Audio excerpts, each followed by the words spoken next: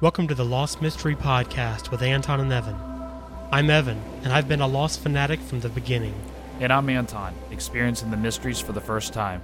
Join us as we start from the very beginning and make our way to the very end. This is episode 57, where we're discussing Enter 77 from Season 3 of Lost.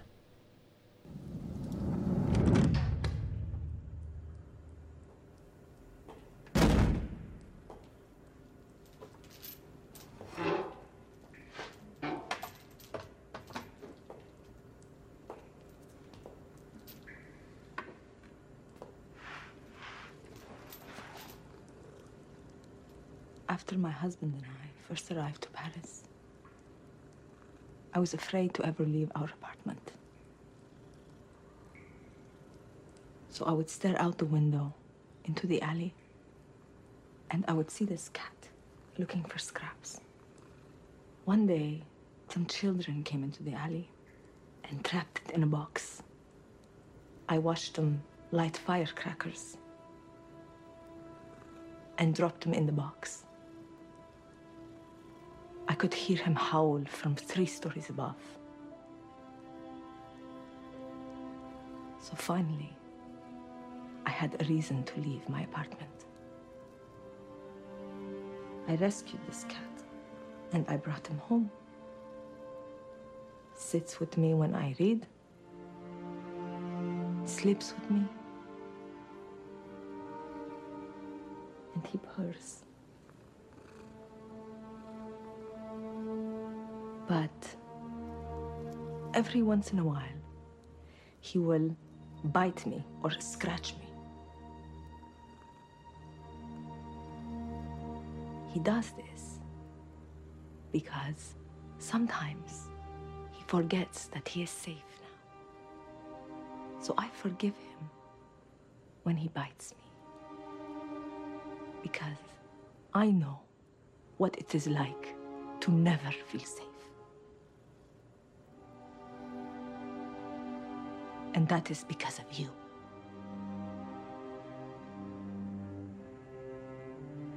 So today, I ask only one thing of you.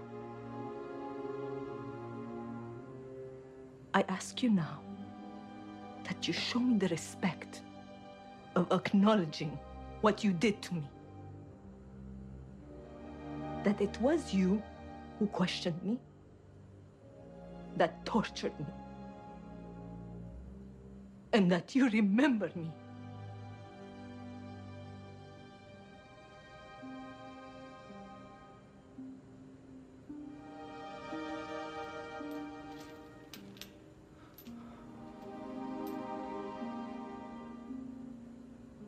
I remember you.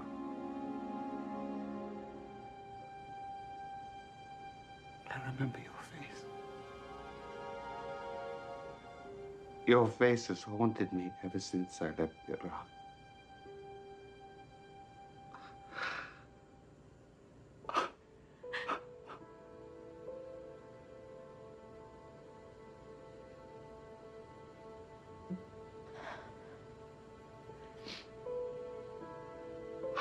I am sorry. I am so sorry for what I did to you. I'm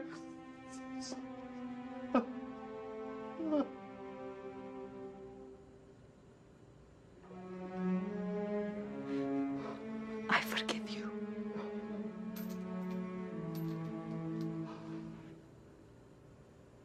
When my husband returns, I will tell him I made a terrible mistake.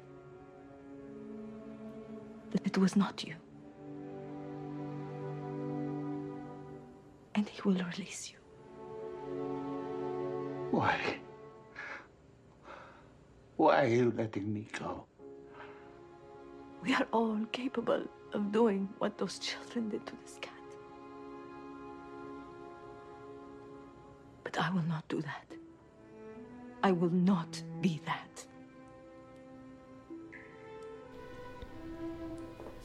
Hello, everyone, and welcome to episode 57 of the Lost Mystery Podcast with Anton and Evan. I'm Evan. And I'm Anton. And we're discussing Enter 7-7 from Season 3 of Lost, a Sayid-centric episode, and a really powerful episode. Mm-hmm. I remember watching this the first time and this time, just like how much of a roller coaster it was emotionally, learning more about Sayid and his past and everything else. But I'll let you kick us off with the first point here. All right. Well, one of my first points is obviously real early in the episode, as they're out tracking north, Mm-hmm. For Locke, Right. Locke's direction. They come upon this seems like farm Mm-hmm. in the middle of this land, and very soon into the episode we see that's the eye patch guy, Right. from the Pearl station that we've seen, Yeah. and it was just really. I don't know. The whole scene was a little weird. I mean, just kind of freaky to me because, here this, farm is. It sits out in the middle of nowhere. Yeah, they'd never noticed it before or anything else. Yeah, that and just the fact that this guy seems to be living, some regular old, farmer's life, Yeah. Yeah. So that was really interesting to me. That was one of the first things I wrote down.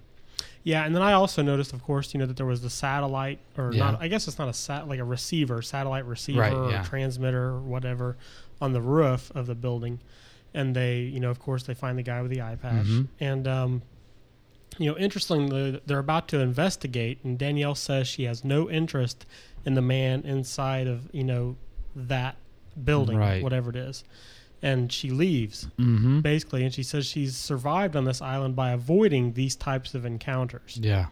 But what I didn't know, do you think that means she has no clue who this guy is, or that she already knew who he was and she has no interest in being in an encounter with him again? Yeah, I guess my initial thoughts was that she assumed that he was one of the others, or Right. whatever you want to call them, Right. and that she didn't want any kind of communication with them whatsoever. Yeah. Which kind of answered, kind of a question I had for a long time was why she hadn't, interacted with these people before, Mm-hmm. or why they had left her alone. Because it seems like she's made a pretty good effort of being Avoiding them completely. exactly being absent. So, Right. but yeah, I thought that was kind of interesting. She totally bailed. Yeah. Totally. Yeah. So in a flashback, we see Sayid working as a cook in a restaurant in Paris. Mm-hmm. A man named Sammy shows up and he wants to speak to Sayid, who's claiming to be named Ajib. I Right. think. And he's offering him a job at his restaurant, supposedly. He later arrives and meets the man's wife, who has some really nasty burns on her arms. And, some men grab him, and Sammy says, are you sure this is him? To his wife. Mm-hmm. And yes, and they take Sayid down, Right. pretty much. So it becomes clear that this isn't a job proposal No. that's happening here. No. But what made me think in this episode, how little we do know about what's happened to Sayid. Mm-hmm. We have a very small glimpse at part of his life, and I'm not sure where this whole chain of events takes place on that timeline. Right. I assume this is before the whole, Assam and him going and finding out where Nadia is, Right. and all of that. Yeah. But that was my understanding. Was that kind of what you thought too? Timeline was, that this definitely was before then. I mean, Okay. at least that's up at this point, I think that. So. Right. Yeah, but him being in Paris, what got him to Paris in the first place? That's really interesting to me to find Yeah. all of that out. So, back at the shack, Sayid approaches the building and notices a cat that looks, it looks at it really oddly. Mhm. And of course, it's because it looks very much like the cat that belonged to the woman, he had previously tortured. Right. And just then, Sayid is shot. And the man yells out that he did not cross the line, that they had a truce, and this is my land, and you said I could stay here. Right. Which is interesting in light of what he says later, but we'll come back to that. Yeah. So apparently he had an agreement with these others Mm-hmm. that was very similar to the deal that Jack, Locke, and Sawyer made with Tom earlier. Right. Mm-hmm. It sounds like he pretty much had a similar encounter with them, and they made him agree to stay away from a certain part of the island Yeah. and keep to himself. And, he says his name is Mikhail and that he's the last living member of the Dharma Initiative. Mm-hmm. Let's listen to that. All right. Please. Sit. Here, let me. You've had experience treating gunshot wounds. I spent some time in Afghanistan. I had experience with field medicine in the Soviet army. In the kitchen, on the top shelf, there is a medical kit. Will you bring it, please? It's all right, Kate.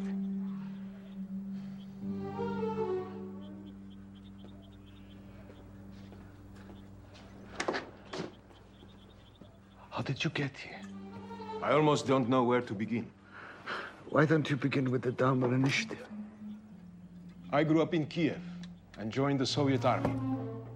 I was stationed at a listening post in Vladivostok. After the Cold War, after we lost the Cold War, my unit was decommissioned. I was dismissed from my life in the military. And after years of conducting unpleasant actions against our enemies, I found myself wanting to do something good. So I replied to a newspaper advertisement. An advertisement? Would you like to save the world, Israel? That's how I met them. The initiative. Very secretive. Very rich. Very smart. So when did you come to the island? 11 years now. I liked computers, communications equipment, and being alone like a lighthouse keeper. So they put me in this station. They called it the Flame. What's the purpose of the Flame? To communicate with the outside world, of course.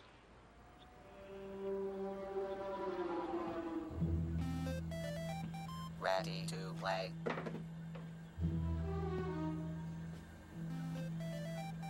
Ready to play.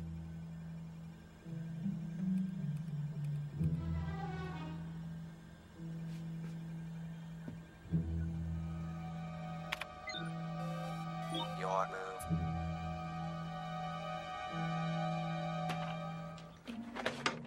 What happened to the Dharma Initiative? They're all dead, of course. They foolishly initiated a war against the hostiles.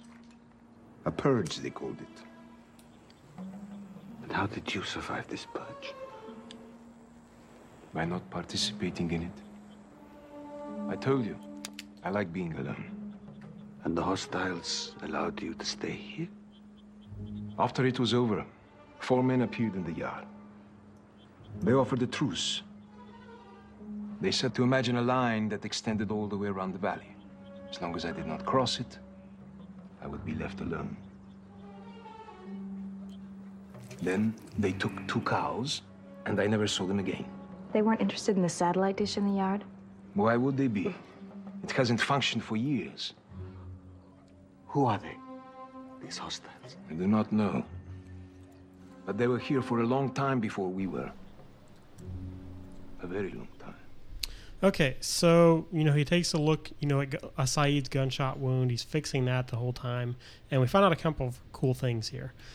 He was dismissed from the military, which that's more of a character bit, He tortured his enemies, very similar to Sayid. Right. He responded to an advertisement, would you like to save the world? And that's what got him involved. He says he's been there for 11 years on the island. That shack is called the Flame, and its purpose is to communicate with the outside world. He says that all of the Dharma Initiative are dead because they foolishly initiated a war with the hostiles. They called it the Purge. Right. And after it was over, they offered a truce to him. He wasn't to cross a line, and they would leave him alone.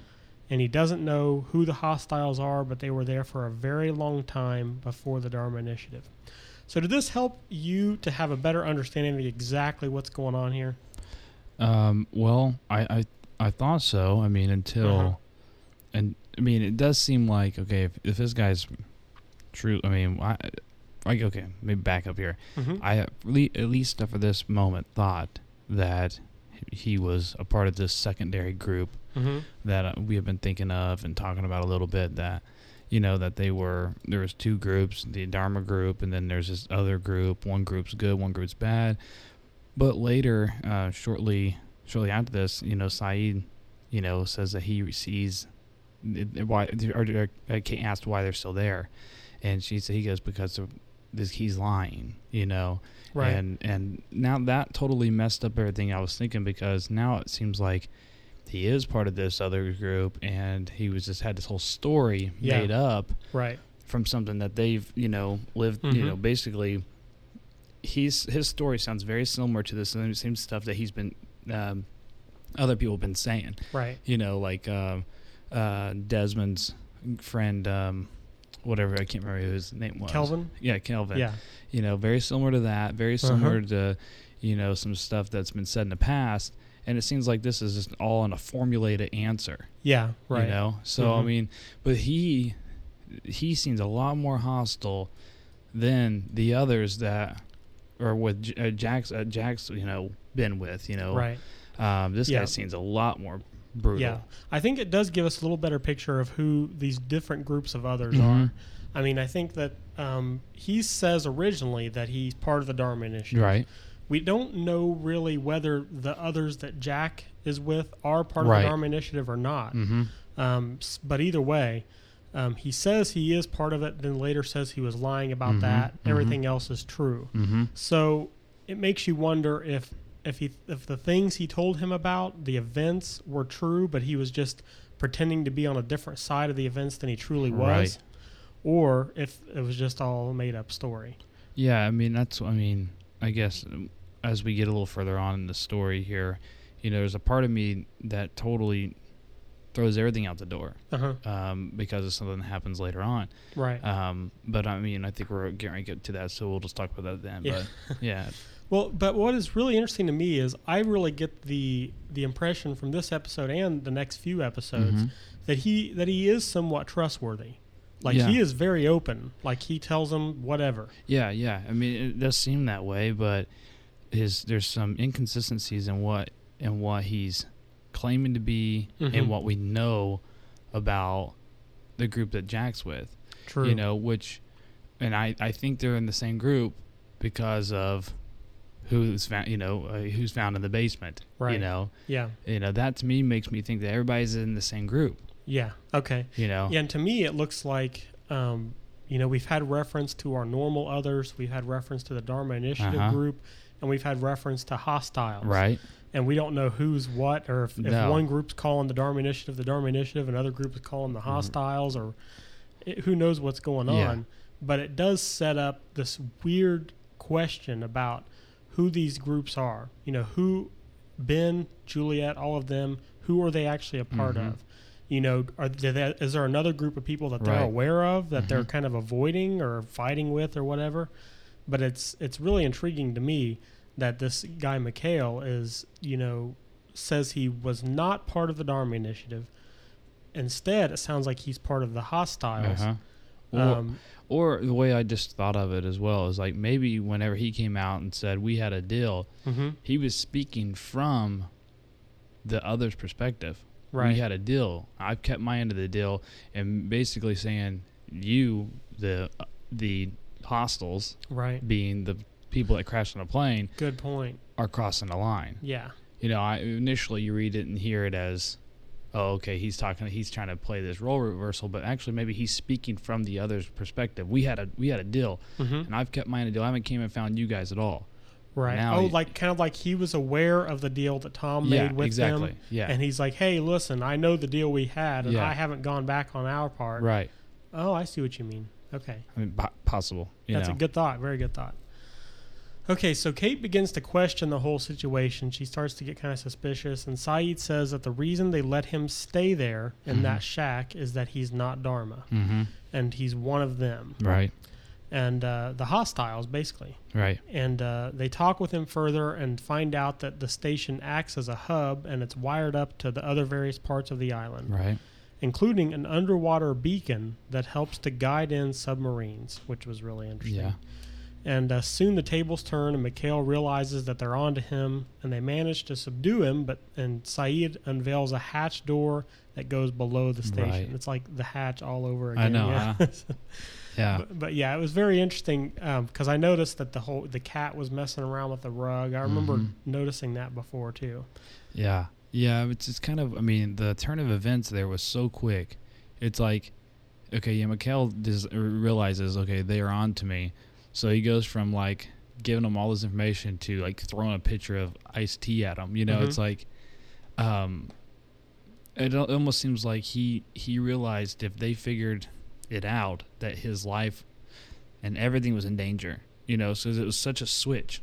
There was no like trying to justify. He's like, okay, so now that we both know, let's quit, you know, beating around the bush, basically. Yeah. You know, and it was almost like kill or be killed type moment. You know, it's the way it seemed with him. You know, there was definitely no, okay, your guys probably understand. You know, he was reasoning with them, giving them all this information, and then immediately it's just a fight. It falls apart. Yeah, it's just kind of weird. Yeah, it is weird. I mean, the fact that, you know, the way he responds, you know, by saying, like, you know, obviously we both know what's going on here, so let's not play games anymore. It's almost like he assumes they know more about him than they really do also. Like, they've caught his bluff, they know the whole story, so they might as well just start fighting. Yeah. That kind of thing. Yeah. So in a flashback here, we see, you know, Sayid has been captured and held captive by Sammy, and Sayid insists that he's never seen his wife before and that Sammy is confusing him with someone else. And the woman recognized Sayid, and, you know, in passing, that they were going by this restaurant, and she just happened to notice Sayid was there, and, you know, she knew it was him instantly. And Sammy wants him to admit to what he did, and if he doesn't, he'll be taken out of his cell in a gym bag. Right. Which, this is like one of the most violent episodes I think so far. It's pretty intense. It's crazy.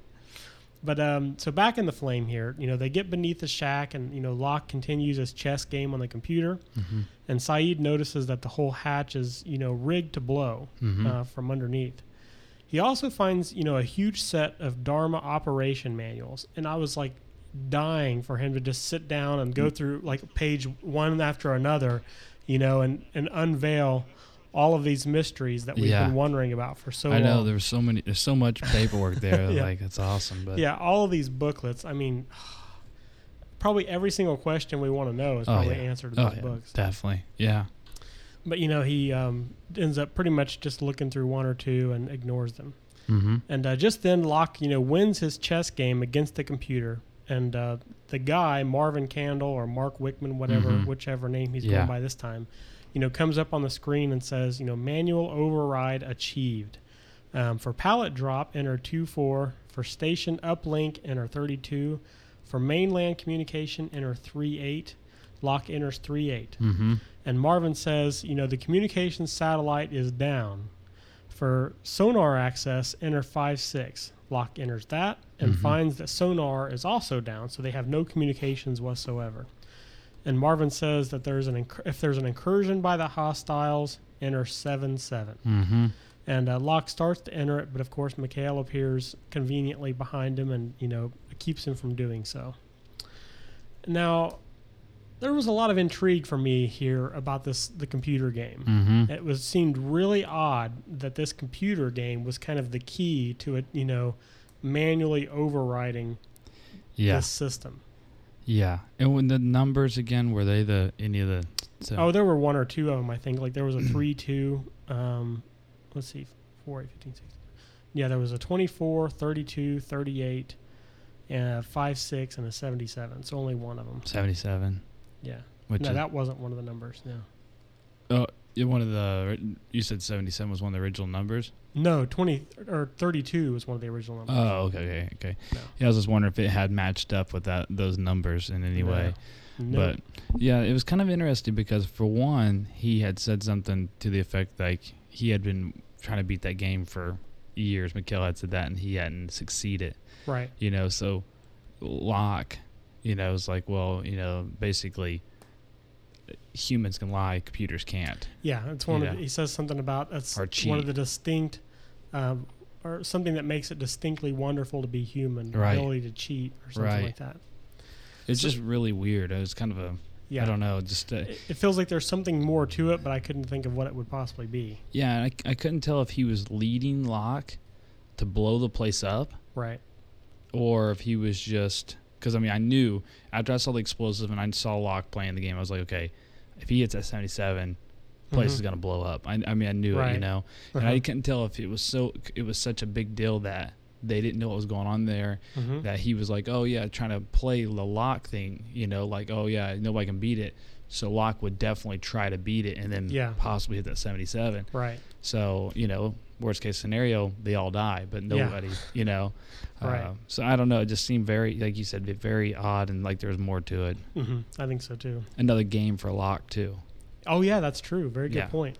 Yeah, Locke. There is a big weird thing going on with Locke in games. It hasn't been so much in the last, last season, but I think mostly in season 1. Right. Yeah. There's a lot of weird stuff with Locke in games. Yeah. So under the hatch, Miss Clue, who we met earlier, attacks Kate, and Kate remembers her from the dock, and punches her and says she knows where Jack is. And they take her up, and Mikhail tries to arrange a trade of Locke for Miss Clue. And Miss Clue starts talking to Mikhail in another language. I didn't pick up on what it was, and eventually says, "Just do it, Mikhail," and he shoots her. Right. Doesn't even think about it. And they again subdue Mikhail, so Locke goes back in, beats the computer again, and gets through the process and finally enters 7-7 into the computer. Yeah. And Sayid tries to find out, some truth from Mikhail. Let's listen to that. Okay. Daniel! Tell me something. Were you ever a member of the Dharma Initiative? Or was everything you said a lie? Of course, I'm wasting my breath. I was never a member, but everything else I told you was true. I moved into the station after the purge. The purge, in which a group of scientists attacked your people. Believe what you want, but that is what happened. Your friends, did he kill them? No. They're collecting whatever may be useful from the farmhouse. And now we have our ticket to where the others live, where we'll find your daughter and Jack. And finally, perhaps, a way home. There is nothing you could do to me that would make me lead you there. I didn't say you were our ticket, did I?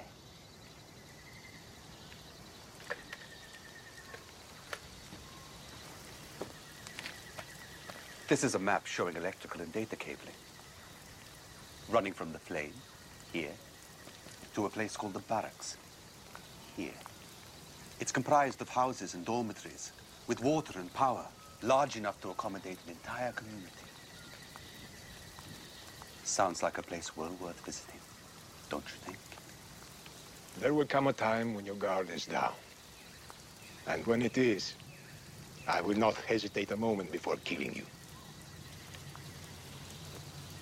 You should know this before... He's making an excellent point.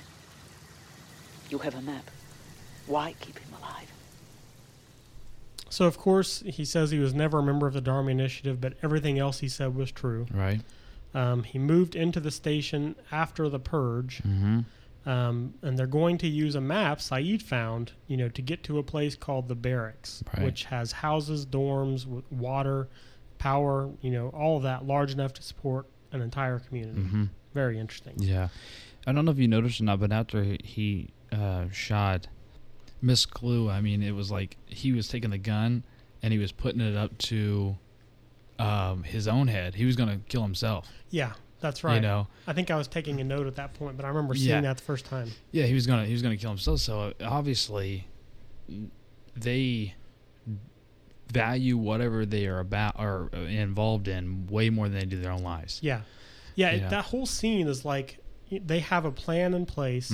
He knew what he was supposed to do in the case they were kind of taken hostage, which I think was to just kill both of them. Yeah. Kill her and himself. Yeah. Rather than be taken hostage, they were supposed to kill each other, basically. Right. Which led me also to believe that he was kind of baiting Locke into blowing the place up. You know what? That's a great thought. Like he knew, if he knew their protocol was to basically kill everybody, or at least themselves in this case, he was willing to kind of let Locke blow the place up with all of them in there. Yeah. Good point. Yeah, I never thought about that. Yeah, I mean, it's why I thought it was just interesting because, I mean, Locke's character, the way he is, it would be a person that would push to try to win against this. chess game. Right. And he allowed him to continue to sit there and kind of, it was like, it's one of those things that when he thought he got the situation back under control by putting a knife to Locke's throat, it's like, okay, well, maybe we can end this differently. But when we went outside, it was like, okay, I was going to shoot her, kill myself. Right. Yeah, so, that is interesting too, though. If their only alternative, if taken hostage, was to kill each other, why didn't he kill Locke when he had the chance? I don't know that they're supposed to kill the other group, just but themselves. But I think he would have allowed them all to die. Yeah. Had he continued to be bound, and Miss Clue would have been taken as well. Right. He knew the last resort was Locke was going to push 77. Right. To blow them all up. You know, he knew it was within his nature to do that. He knew, so it was kind of like he had a backup plan to his backup plan, Yeah. Now, what's really mysterious to me is the way that whole, Marvin Candle words it, like if there's been an incursion by the hostiles, enter 7-7. Why did Locke enter 7-7? If there was nothing going on that was dangerous, as far as he knew, they had just found some new person they had never met before. Things were going well out in the living room. They're having a conversation. And was he just curious? Was it just curiosity? I think it's part of Locke's personality. It's like he did the other numbers first to try to get something to happen. But it was... Yeah, that didn't work, so I'm going to have to see something out of this. I'm going to see something, I mean, it's just kind of who he is, It's like he's got such like I don't know, like an obsessive personality. It's like, and he wants to, he's in such a search to find a meaning to something. Yeah. And he wasn't going to go through all this work to beat the computer and then not get anything out of it. There was a reason. Yeah. Exactly. And this whole episode actually was like, well, pretty much a lot of this episode, it seemed like Locke was like, he's being questioned by Sayid and stuff like that about direction he's going. And it's almost like he's trying to like still establish himself as this whole Locke thing about who is he, he keeps trying to establish himself. And I think if I beat this computer and something cool happens, then I'm kind of the hero here, know. But the other way is I'm willing to sacrifice everything in order to still to come out on top. It's like he didn't know what was going to happen.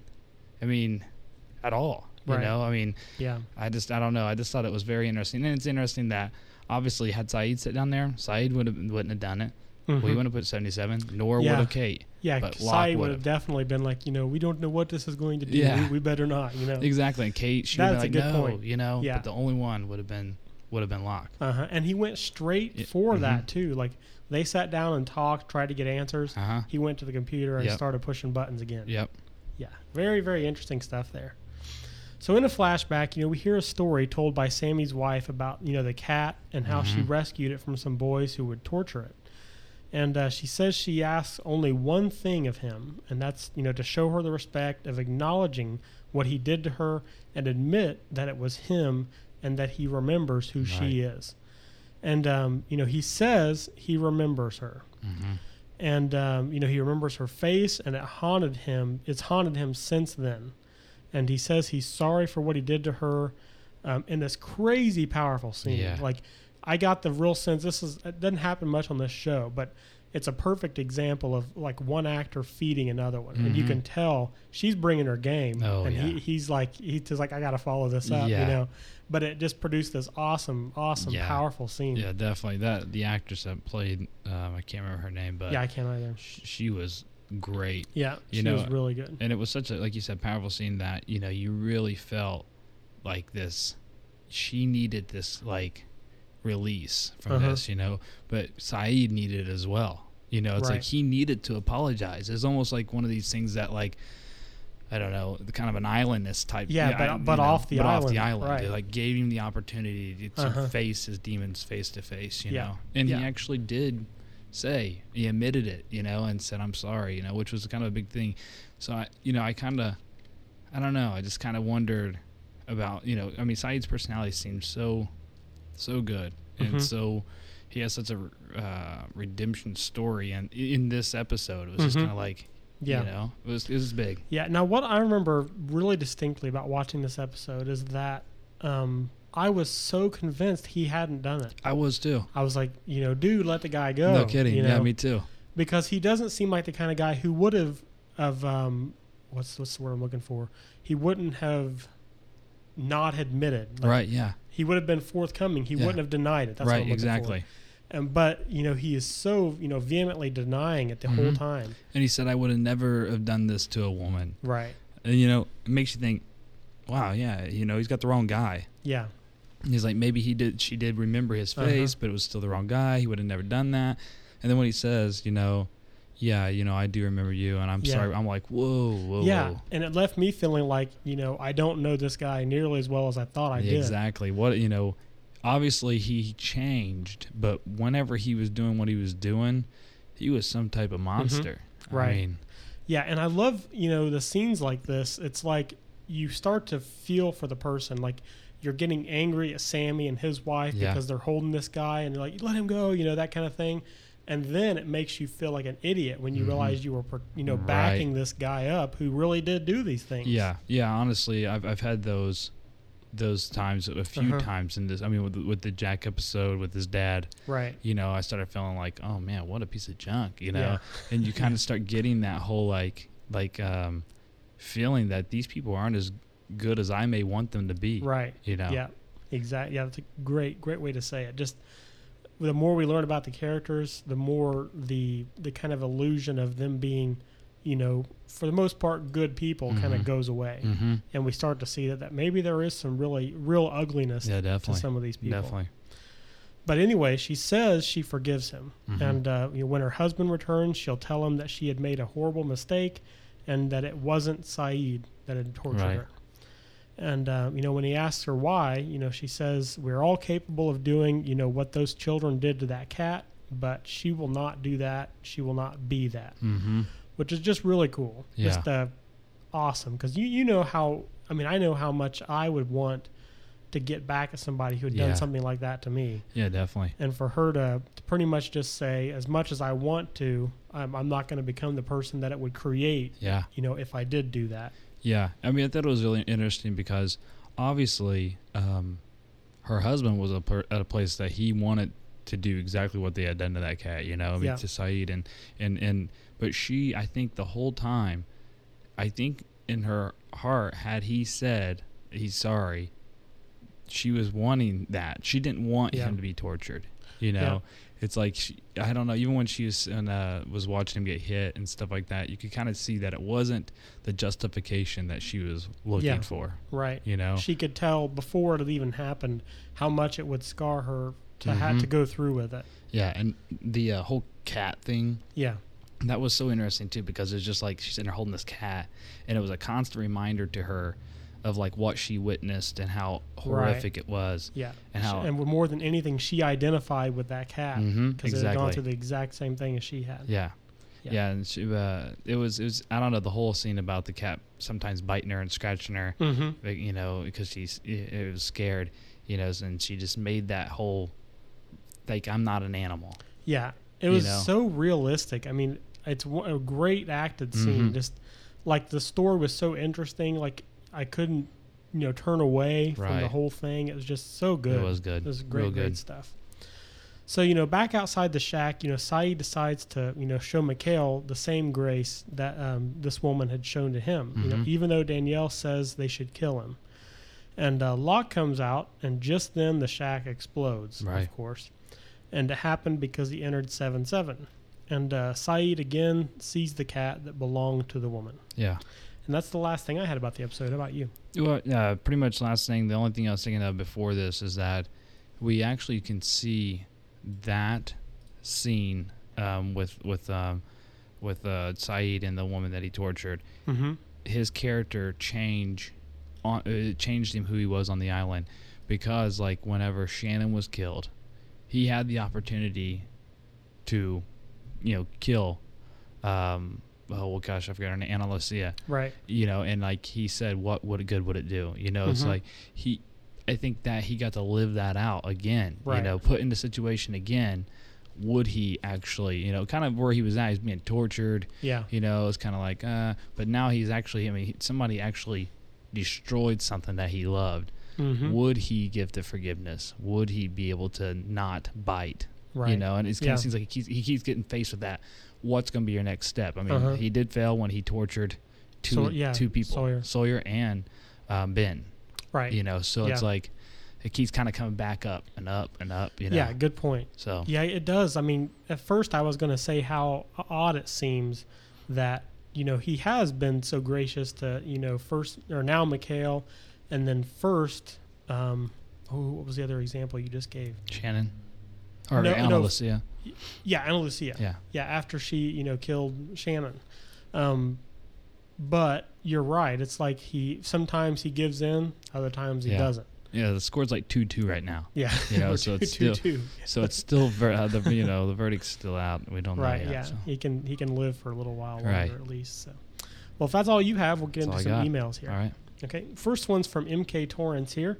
He says, first off, all I wanted to say, thank you so much for doing this podcast. I have to say that in my opinion, Lost is the best TV show I've seen in almost a decade. I'm addicted to trying to figure out this show, and I never have anyone to talk about it with. Most of the people I know who watch the show are just casual viewers. I heard about your podcast about a month ago when listening to Cliff and Stephanie's GSPN Lost podcast over at gspn.tv. I was so excited when I realized that you guys were starting from the beginning that I immediately started rewatching the episodes. I would watch an episode, then listen to the corresponding Lost Mystery podcast episode. I repeated this cycle until I have finally caught up with you guys. Phew. Yeah. And I must say, I've had the best time listening to Anton's take on certain mysteries as he watches these episodes for the first time. And Evan, how do you do it? If I didn't know better, I would say that you were watching them for the first time because you are so careful with your words. You never let anything slip. I don't know if I could do it. Great job. All that being said, I just wanted to encourage you guys. I'm a faithful listener, and now that I am caught up with you guys, I hope to start calling the listener line with my own comments. I may have to script my phone messages before calling, though, so that I don't give anything away to Anton. Keep up the fantastic job, MK Torrance. Thank you so much. It's nice to get an encouraging word, and you're exactly the kind of people we're doing this show for. It's awesome that you're actually going back through, watching an episode, then listening back to this show. We've had a couple people tell us they're doing that, and I'm actually excited to do it again. I'm totally planning, as soon as season 6 is over, to go back and rewatch and kind of listen to these episodes again. Yeah. And just to kind of get a sense of what these people are all experiencing, because it sounds like a lot of fun to me too. Yeah, definitely. But he said here, let's see here if I can. Oh, calling into the listener line. I did want to encourage you that even if you're listening to episode 5, and we're on episode 56 or 57 now, you can call in a comment from any episode in the past. We would love to go back and rehash or discuss some a topic from a previous show. We're totally up for doing that. So feel free to call those in at any time, and it's fine if you script them out. I know how hard it can be to not let anything slip, so you go right on ahead. Another email here from Rob Chapman, and I will warn you there's a little bit, I hate to call it spoilers, because really it's just more information about something we saw in the past. Okay. I mean, pretty much anybody that watches this show knows that there's a deeper amount of information in this show if you're willing to look for it, or you can just kind of watch it on the surface and be happy like that. This one kind of talks about some of that deeper information, and that's from Rob Chapman. Like I said, he says, guys, thanks so much for reading my email on the air a couple of weeks ago. Totally made my day. He says, this will be a short email, I think. Just had a couple of things to mention. Love the new vidcast for Flashes Before Your Eyes. As always, keep it up. It's great. I think that Evan mentioned something about how time travel hasn't really been mentioned on the show before. Well, and he says it's a possible spoiler here. He says he can think of 2 examples, and I'll let you respond to this one. He says, Middlelos Bioscience is an anagram. And I can't think of anagrams off the top of my head, but do you have any idea what it would be? What was the The Middlelos, the company that Mr. Alpert, the one that was trying to hire Juliet, the company he worked for, owned, whatever. How's it spelled out? Mitttelos. Bioscience.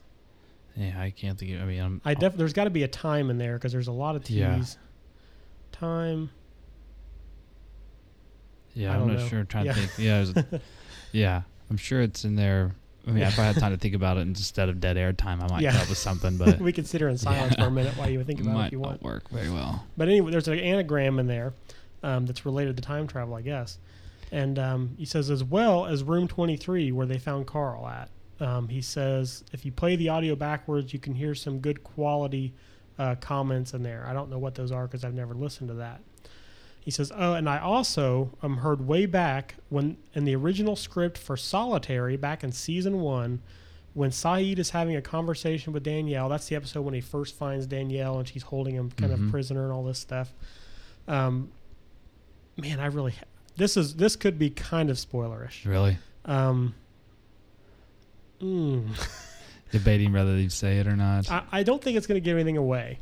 But, depending on what your theory on the show is right now about, how big or little of a part of this show the time travel stuff is, it could shift that. I mean, right now, where I'm at is I feel like it's a fairly big part of it. I mean, okay. that's where I'm at. But yeah. And that's to me, that seems at this point, it's like, okay, this is going to be an important part of the show. So definitely. Yeah, it sounds like you're on the same page with that. So I'll go ahead with this. Okay. So back in that episode when, Sayid is having a conversation with Danielle, he asks what her science team was researching. And she says, time. But ABC did not like that much and thought it would drive fans away. Anyways, I love this time travel stuff, and I'd love to see more of it in the show for the future. Oh, and Evan, I love the podcasting room you got going on. Do you use all that equipment for anything else or just this podcast? Maybe I'll check out your site if you're doing any other podcasts that I don't know about. Thank you so much, Rob. Yeah, there's some great comments there. Yeah. I mean, obviously the anagram for Middleist Bioscience, I'm dying to look that up, but I'm not going to take that time right now. You say an anagram or is it a acronym? Anagram. So if you rearrange the letters, it's it'll an anagram. spell something else. It's like an acronym whenever you said it earlier. No. Yeah. I was like, it's a long acronym. Maybe in time, there, else, love, other stuff. How in the world am I supposed to figure out an acronym of all that? Yeah. Okay, good luck. No, but, the Room 23, the audio, I totally forgot about being able to play that backwards and hear something. And, of course, the whole solitary scene. That is interesting. I don't remember ever hearing that before. But that's cool. That's definitely. really interesting. Yeah, definitely.